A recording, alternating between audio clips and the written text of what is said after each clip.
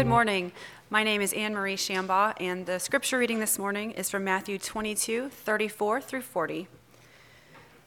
But when the Pharisees heard that he had silenced the Sadducees, they gathered together, and one of them, a lawyer, asked him a question to test him. "Teacher, which is the great commandment in the law?" And he said to him, "You shall love the Lord your God with all your heart and with all your soul and with all your mind. This is the great and first commandment. And a second is like it. You shall love your neighbor as yourself. On these two commandments depend all the law and the prophets." This is the word of the Lord.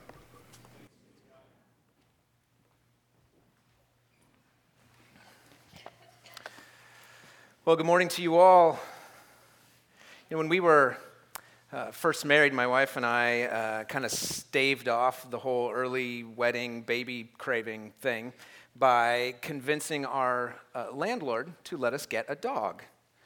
And so we adopted a little brindle Shih Tzu that we named Henry. And he was a great dog. I know because we bought him from agreatdog.com. That's where we got him. And it's a breeder in Iowa, in case you're wondering. The website's still there, but the prices have gone up. When we got him, I knew I needed to learn how to train a dog. We had dogs growing up, but I had never trained one or known how to train one. And so I learned some new things in my reading. I already knew that dogs were pack animals. I didn't know that now that I had a dog, I needed to be the alpha male. Or at least one of us needed to be the alpha. One of us needed to be able to stare that dog right in his little beady eyes and speak with a firm voice and a strong tone and say, "Sit," or whatever we needed it to do. Now, it wasn't too long before we actually managed to get him pretty decently well trained. We did the whole treats for positive behavior, you sort of tap him on the back of the neck for negative behavior and all of that. So we could get him to walk on a leash without pulling. We could get him to sit and look at his food until we could tell him to go eat. It was great. He was a great dog. But if you fast forward a few years, a few houses later, a few moves, we got cats. And I was determined I was going to train the cats just like I had trained the dog. It didn't work. Henry had no problem obeying us because he already loved us. He just wanted to know what to do to make us happy. The cats have no problem disobeying us because they will never love us. Cats are constitutionally incapable of loving anything. They have basically trained us how to take care of them. When they whine, we give them food. When they paw their litter all over the floor, we clean it up. It's the way cats work. I heard someone say once that if you have a little dog, the difference between a little dog and a big dog is that a little dog will love you and a big dog will love you a lot. The difference between a little cat and a big cat is that the little cat will tolerate you and the big cat will rip out your jugular. It's definitely true in my house. Now, when it comes to training an animal, this is what I learned from trying to train dogs and trying to train cats. Animals are different. I know that seems obvious, but if you approach one animal to train it in the way you would train a different animal, it's not going to work. You have to take each creature as it is, not as you would wish it to be. And when it comes to discipleship, to growing in Christ, we have to understand what kind of animals, quote unquote, humans are. Because what we assume we are has huge implications for how we think we learn and then how we grow in Christ-likeness. See, every approach to discipleship, whether it's verse memorization or youth group games, small group relationships or inductive Bible study or contemplative prayer, whatever it is, every approach to discipleship assumes an understanding of what human beings are and then structures itself accordingly. And it's absolutely vital that we have in mind the same idea of what human beings are if the way we go about discipleship is going to make any sort of sense. We need to know what we are so we know how we learn, so we know what to do to help us grow in Christ-likeness. To put it in that analogy I've already used, if humans are more cat people and we're training them like dog people, it's not going to work.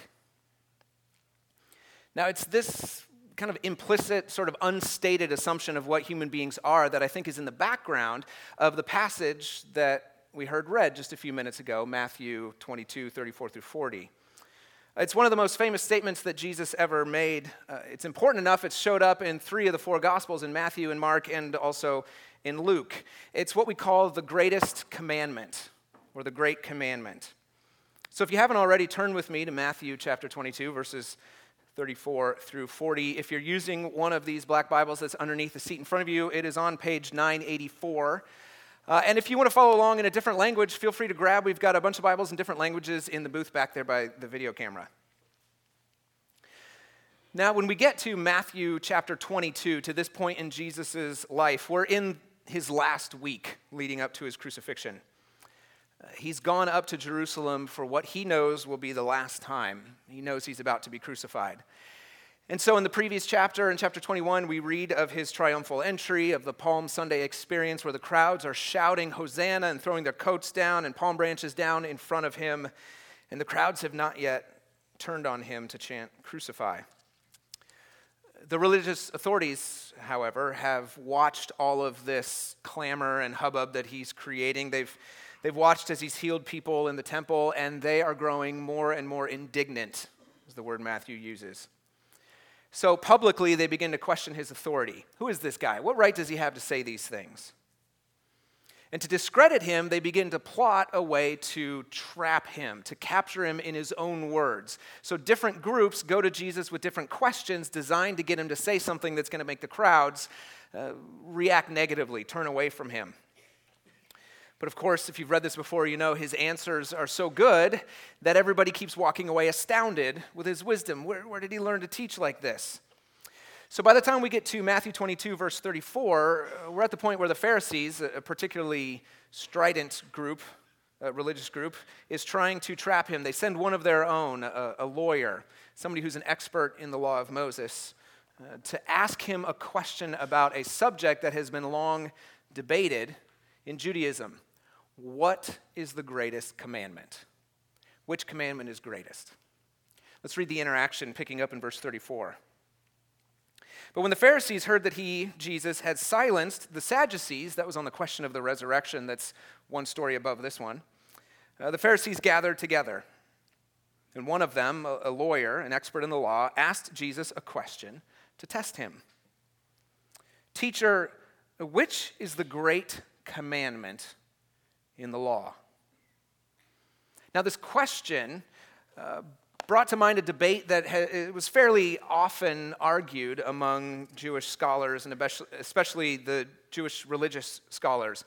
And different schools of thought had different answers to the question, what's the greatest or the great commandment? Some had long held that circumcision was the greatest commandment. Said circumcision was the greatest commandment because by it the Jewish people physically differentiated themselves from the other nations around them and so showed that they were a chosen and set apart nation. That was the most important commandment. Others thought that Sabbath keeping was the most important commandment, the command to take a day off, to rest, to do no work, because by keeping that commandment, again, the Jewish people showed that they were totally dependent on God for everything they had. They could rest because God was taking care of them. Yet another group felt that the whole sacrificial system itself was the greatest commandment. Obey the sacrifices, do the sacrifices that are required, because by doing the sacrifices, the Jewish people could maintain the right relationship that they have with God. So whether it was circumcision, Sabbath keeping, or the sacrifice system, these were all common, understood kind of theological areas that people fell into. What's the greatest commandment? Well, I think it's the Sabbath. Okay, that puts you in this camp, in this category. So they asked Jesus, which camp are you in? Now, behind it may have been this hope that he would answer in such a way that the crowds would be like, oh, another one of these heavy burdens that the religious elite, the teachers lay on us. But Jesus doesn't place himself in any one of those camps. Instead, he puts himself into a whole new category, a category that didn't get as much talk, a group called the love group. Sounds really nice. He put himself in the love camp. Look at verse 37. And Jesus said to the lawyer, you shall love the Lord your God with all your heart and with all your soul and with all your mind. This is the great and first commandment. And a second is like it. You shall love your neighbor as yourself. On these two commandments depend all the law and the prophets. If you want to boil the whole Old Testament law down, it's these two. This is it. Now, as far as we know, Jesus was the first Jewish thinker to put these two verses together. Now, he wasn't the first to say that love was the most fundamental aspect of the law. There was another rabbi before him who was once challenged by a Gentile to summarize the entirety of the whole law in the time that he could stand on one foot. So he said, love your neighbor, everything else is commentary. That was his summary. So love had been seen before as a central aspect, if not the central point, of the entire Mosaic law, of the entire system. But Jesus is the first to say, love the Lord your God and love your neighbor. Now, scholars agree it's fairly likely that Jesus was asked this question more than once.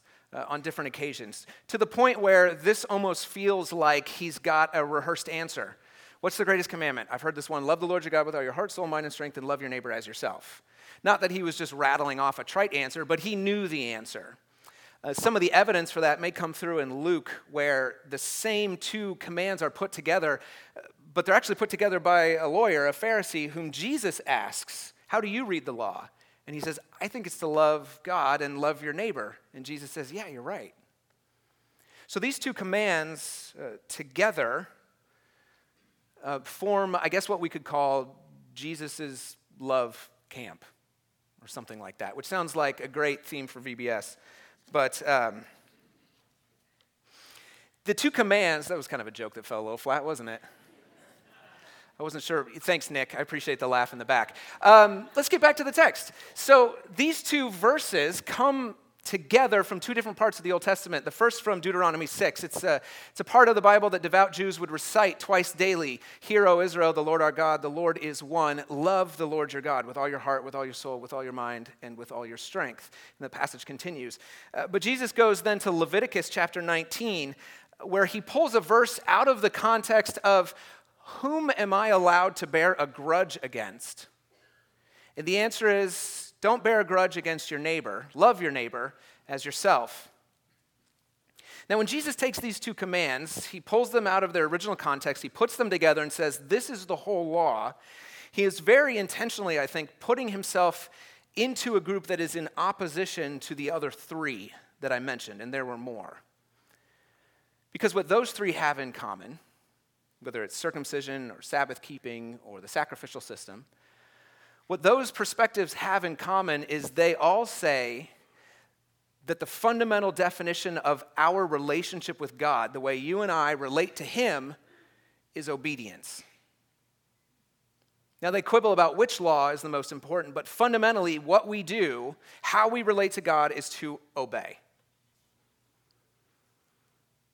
And when they ask Jesus what's the greatest commandment, he says, fundamentally, the way you and I relate to God is love. Now, there's a difference. There's obvious a difference, and anyone who's had a pet or a child or any sort of human relationship knows there's a difference between love and between obedience. Now, some of you may be asking, well, how can God command love? How can God command what is essentially, we think, a feeling? Because you can't command feelings, right? It doesn't work if you tell somebody, here's what you have to do. You have to love. It's hard to sort of gin that up within ourselves or inside of ourselves. And you may have a point if you're thinking that, because you can't command a specific feeling. But what you can command is a correct response to a specific action. In other words, if you're the type of person that you look at somebody making a sacrifice on your behalf and your response is indifference, that's a bad response. And we could command you, don't respond that way. Don't you understand what this person has done for you? Again, that's the fundamental problem with cats. Our dogs have, each one of them has loved us and so wants to obey. But you can't look a cat in the face and say, love me. And it says, yeah, no, that's not going to happen. But rescue a dog, and a dog will love you forever. Rescue a cat from a life of petty crime on the streets, thieving and sneaking around. It thinks it deserves it. See, love is the greatest commandment and the first commandment because love is the right response to who God is and what he's done for us. That's why God can say, love. And if you think even of the original context, Deuteronomy 6, where love the Lord your God comes from, it comes out of a response to God's deliverance of the people of Israel from slavery and bondage in Egypt. God says, look what I've done for you. The right response is to love. But Jesus doesn't stop with just love the Lord your God. He also pairs love your neighbor with that because these two commandments stand together. You cannot obey the second without first obeying the first. You cannot love others well if you don't love God first. And if you do love God first, it will automatically and inevitably spill over into love for one another, especially as we begin to see each other the way God sees us.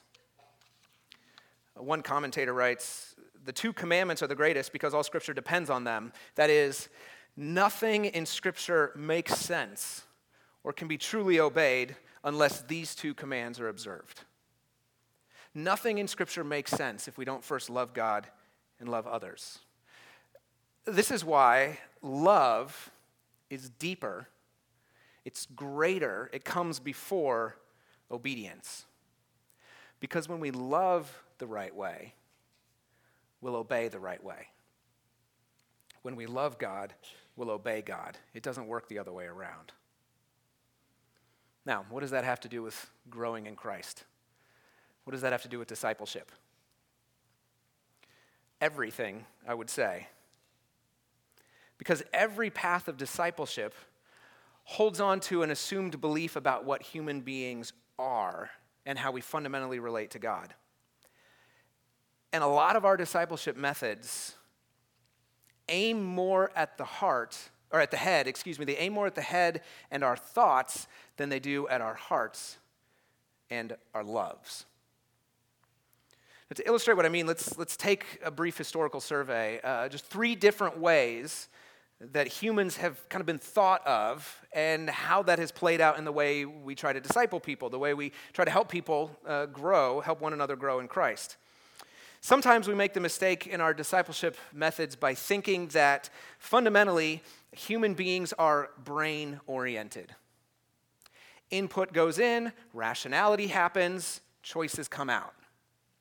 We tend to think humans act that way, like machines. If you put good things in, good things will come out. And there's plenty of times in the Bible where the mind is given this place of prominence. I think of Paul writing in Romans, do not be conformed to the present world, but be transformed by the renewing of your mind.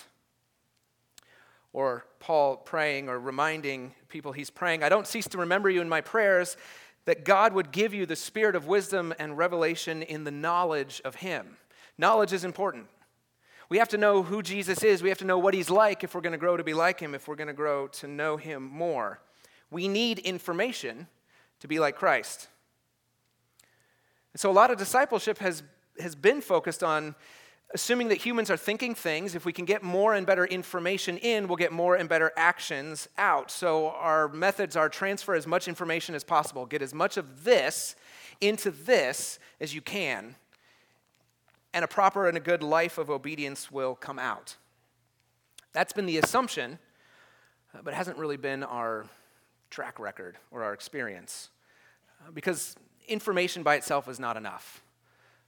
Adding more classes in order to disciple more people is not by itself enough. Mentoring, coaching, is not the answer all by itself. Even having a really well-planned scope and strategy and a sequence for how you're going to run through different topics, it's not enough on its own. Information does not automatically lead to transformation. If you don't believe me, ask yourself, how many times have I known the right thing to do and not done the right thing?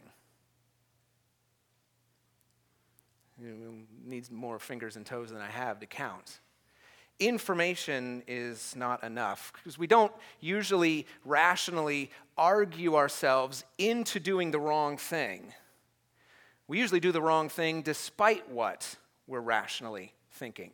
As economists say, human beings are not rational consumers. We are rationalizing consumers. We do what we want and we explain it later. Now, the church has recognized that. The church has long recognized it throughout its history that information alone is not the key to discipleship, information by itself.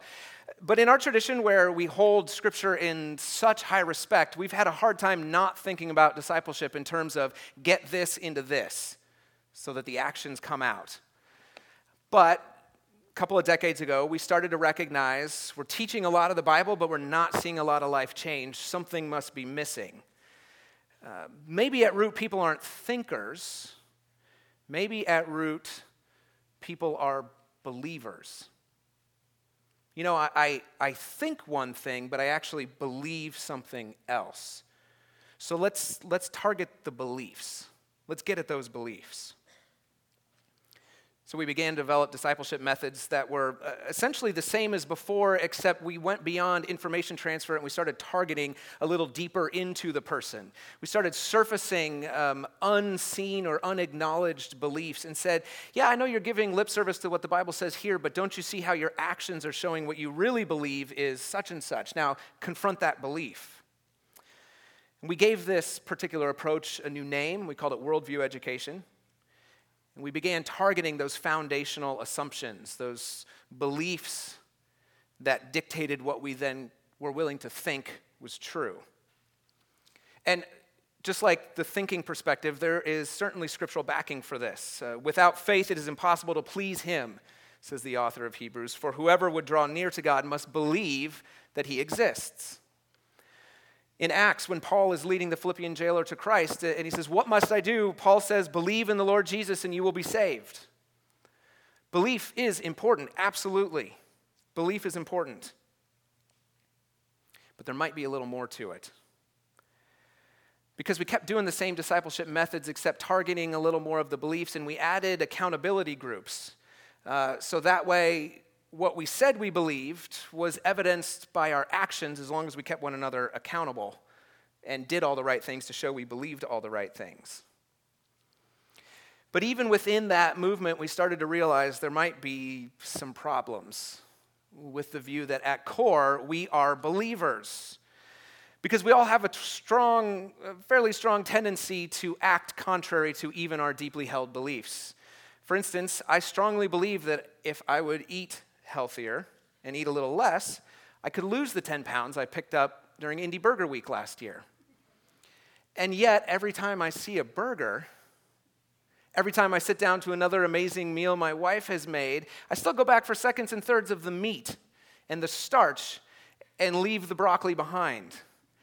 Even though I'm very convinced that if I would eat the broccoli, I would feel better and maybe lose a little bit of weight, but I just love the other food more than I love the broccoli. Which points us to yet a deeper level below thinking and below believing. Maybe humans at root are not primarily thinkers, content in, actions out. And maybe we're not even believers. Content in, rearrange beliefs, then actions out. Maybe fundamentally human beings are lovers. Maybe what we do is not think or believe so much as love. And what we love then determines what we will find believable and what we're willing to accept as true. Now, this is a newer discussion that's happening in discipleship circles and among the discipleship literature. I call it a new discussion, but it's really a recapturing of a very, very old way of looking at human beings. For the first 5, 6, 17, 18 centuries of the church, this was the fundamental belief about what human beings were, that we were lovers. We needed to be given a better picture, something to fall in love with, more than we needed to be given content and information. So this assumption is what's behind our discussions of discipleship at Faith Church. It's why we said a couple of weeks ago when we kicked off this discussion of discipleship that discipleship at its core is nothing more than beholding the glory of God and being transformed by the beauty of who he is and what he's done for us. Because that image is not so much about getting content into our heads or of even shaking up our beliefs as it is drawing our hearts toward him. Now, thinking of humans as lovers first, I think makes a lot more sense of our experience. Who among us has not seen friends or loved ones make choices that are clearly irrational? And you sit down and you try to have a rational pros and cons decision about what they're going to do, and it doesn't matter because they're not making a rational decision. They're making a decision based on love, based on being drawn towards an idea of flourishing or of the good life that pulls them in that direction. We are fundamentally lovers. Sometimes that's negative, but sometimes it's positive. We watch parents make incredibly sacrificial actions towards their children. Things that are irrational. They give so much more than they will ever get out of it, and yet because they love their child, they're willing to do just about anything for their child. We are, before we're thinkers, before we're believers, we are lovers. Now, our church staff and some of the elder executive board and some of our ministry leaders are reading through a book together right now that is within this stream of discipleship thinking, trying to recapture this old idea. And the author says in an early chapter of the book, to be human is to be animated by and oriented by some vision of the good life, some picture of what counts as flourishing. And we want that. We crave it. We desire it. This is why, this author argues, this is why our most fundamental mode of orientation to the world is love. We are oriented, we're positioned, we're directed by our longings, by our desires. And so we adopt ways of life that are in accordance with that image that we're drawn to. Not usually, he says, not usually because we've thought it through and chosen the most rational picture, but rather because some picture has captured our imagination. Some vision for what life could be has captured our hearts before it's captured our heads. So when we think about discipleship at Faith Church, I think it's vital for us to recapture this insight that we are creatures most directed by our loves, and specifically by what we love most or ultimate. This perspective assumes that before anything else, we are worshipers. We all love and worship something as ultimate. And whatever that thing is we love, that's what determines then what we believe and what we think. Now, to be clear, this is not a perspective that is rejecting knowledge or rejecting belief. Belief and knowledge are vitally important, but we need more. We need more than just knowledge and more than just belief. We need love. Which is why I think Jesus is putting this on the table in Matthew 22, verses 34. He doesn't say any number of other commands in Old Testament in Scripture that he could have said, like Exodus 19, if you obey me fully and keep my covenant, then you will be my treasured possession. He doesn't say obey is the greatest commandment. He says love. The most important thing to do is love. Because when we love, obedience follows. Now, what do we do with this?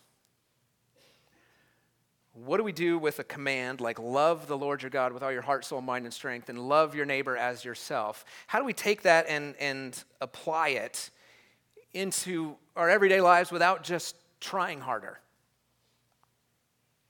Because we have to do something about this, not least because Jesus told us this is what everything in our relationship with God hinges on. It depends on this ability to love Him and love others. We can't not put it into practice. Another author said, to be human is to have a heart. You can't not love. You can't not love. The question isn't whether you will love something as ultimate. The question is what you will love as ultimate. And we've got to find our ultimate love in God. That's what it means to be a disciple, to reorient our love towards him, off of the rival visions of flourishing, the rival gods that we think are going to get us to the thing that we want or desire or crave most, and not just move our obedience to God, but actually move our affections to God, to love him most, to have our loves reoriented and transformed. When Jesus said to love the Lord your God,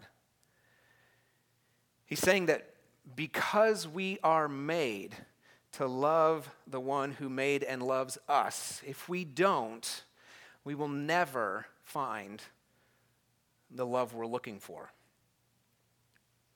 We will always be in some sort of state of existential restlessness, like a balloon filled with air but tied down underwater, always pulling against the thing that's holding it down, trying to find its true home, which is not underwater, it's above the water. We'll be like that balloon trapped underwater. We'll be restless, pulling, tugging, trying to find the thing we were made for, even as we lash ourselves to different weights on the bottom of this pool, thinking maybe that's the thing that will pull us, when everything in us is pulling us a different direction. So how do we learn to love God? What do we do? Well, the absolute worst thing you can do is try to muster up some sort of love response through sheer willpower. You can't get in front of the mirror, look yourself in the eyes, and say, feel something. It just doesn't work. You'll be about as successful as trying to get a 3-year-old to love peas by shoveling them down his throat over and over again. It's not going to work. And the second worst thing you can do is fake it. And say, well, I know I won't actually be able to love God with all of my heart, soul, mind, and strength, or love my neighbor as myself, but maybe a little bit. So in order to convince everybody else that I'm doing this, I'm just going to go ahead and act like I do. Maybe nobody will notice. If I pray out loud, if I tithe regularly, if I stand with my arms in the air while I sing, if I'm constantly sacrificing for other people, if I'm helping everyone who needs it, all of those are good things to do, by the way. But if you're doing them to convince yourself or to convince God or to convince others that you love him most, then all you're really doing, you're not loving other people, you're using other people to try to convince God that you love him. You're not able to love someone else if you're only loving them for your own sake. And the more you try, the more it'll become obvious to yourself and probably to others that you're just using them to feel good about yourself in front of God. Don't fake it. That's not going to get you anywhere. Now, those are obviously negative ways to apply this passage. So if you have to write down what not to do, write that down. But here's what you should do. The second best thing you can do to grow your love for God is to imitate others who so obviously love him more than you do at the moment. Now, I know some of you are thinking, that sounds like what you just told us not to do. Now, I'm not saying fake it and convince others. I'm saying imitate others. Look at those around you who you know by the way they pray, by the way they sing, by the way they read Scripture, by the way they talk about God, that they are so much more in love and have chosen to love him at such a deeper level than you're able to right now. I have my list of people that I watch because the way they pray, the way they talk about God, the way they love other people is evidence of a deep and abiding love for God. And I'm not going to say their names because I'd embarrass them. But I look at them and I look at the way they love God and I imitate it. Because in the imitating, you actually learn the doing. A lot like how kids will play house and imitate their parents. Now, they're not trying to trick us into thinking that they are pint-sized homemakers. That's not the point. They're imitating adult behavior because in doing so, they learn adult behavior. We imitate those who love God because in doing so, we actually learn how to love God. That's why we get together as a church regularly, so that we have the opportunity to see and hear from one another how they are loving God in everyday life, how they're putting it into practice, how their hearts are being more and more captured by the goodness of God's grace to them, and so are falling more and more in love with him. That's why we sing together. That's why we read Scripture together. That's why we pray together. To remind one another by our example and by our words how much God loves us and what he has done for us. Which leads me to the best thing you can do to grow in your love for God, which is to regularly, continually, purposefully fix your gaze on the cross. Do whatever it is you have to do to continually bring your mind's eye back to what Jesus did for you on the cross. To see how his love was first shown to us so that your love is a response to him. That's why we get together in worship and specifically and intentionally and purposefully draw our hearts through song, through scripture, through preaching, back to, every single week, back to the sacrifice that Jesus made on our behalf. Because this is how we learn to love God. Look again at the commandment that Jesus gives us in verse 37. You shall love the Lord your God with all your heart and with all your soul and with all your mind. This is the great and first commandment, he says, not advice. He doesn't say this is the best advice I can give you. Try to love God with everything you have and everything you are. He says this is the first and the most important command I can give you. Love God. And when Jesus calls it a commandment, he puts a very sharp point on it. Because none of us can do it. None of us can obey this command. We've tried, and we can't do it.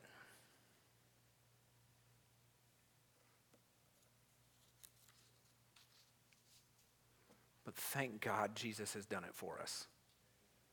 Thank God Jesus has done it for us. St. John writes in his first letter in chapter 4, we love because he first loved us. Why? He says in the same chapter, in this the love of God was made manifest among us, that God sent his only Son into the world so that we might live through him. In this is love, not that we love God, but that he loved us and sent his Son to be the sacrifice for our sins. Jesus is the only one in all of history who has perfectly kept this command to love God with all of his heart and soul, mind and strength, and to love his neighbor perfectly as himself. He's the only one to ever do it, and because he sacrificed himself for us, we, through accepting that free gift he's given us and turning away from all the ways we've tried to fulfill this love we need, we're now free. Free to love God for his own sake, and free to love other people for their sakes. No longer are we trying to muster up love for God and love for one another so that we can earn some sort of goodness or gift or earn something from God. We've already been given it. We've already been given the grace freely, and now we're free to love. We're free to actually do the command instead of feel the command as a crushing weight on us, showing us that we can't. Because we've been set free to love, we can now experience the love of God that transforms our lives. There's a philosopher down in Dallas who says that one of the primary purposes of the gospel is to reorder our deepest loves and affections, to give us new purposes and new desires for our lives in this world here and now. He says our disordered loves are replaced by reordered loves as we learn to love God with all our heart, soul, mind, and strength in obedience to the first commandment.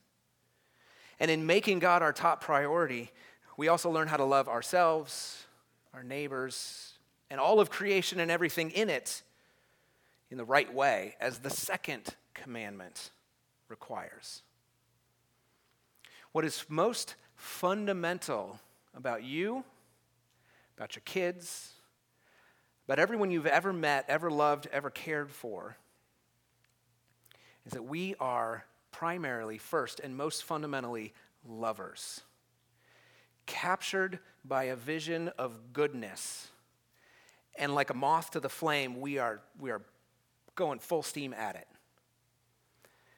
And until we can see God, and especially see Jesus on the cross and be captured by the grace and the goodness of that image, we will constantly find ourselves pulled off in other directions, living lives of sinfulness as we pursue and attempt to serve and preserve all these other gods that cannot fulfill the infinite love we were made for. It's a love that can only be found in God and only be lived out rightly when it's found in God. You and me, my friends, we are lovers. So let's remind one another to love God. Father, I'm thankful that you did not just give us a command and just tell us to love you. Instead, you gave us a reason to love you. We would obey a powerful God. But we can only love a good God. You have shown us this goodness in Christ. I pray that you would kindle within us the love response. Help us, since you move to us in love, help us respond to you with the love that you call us to have for who you are and what you've done. In Jesus' name, amen.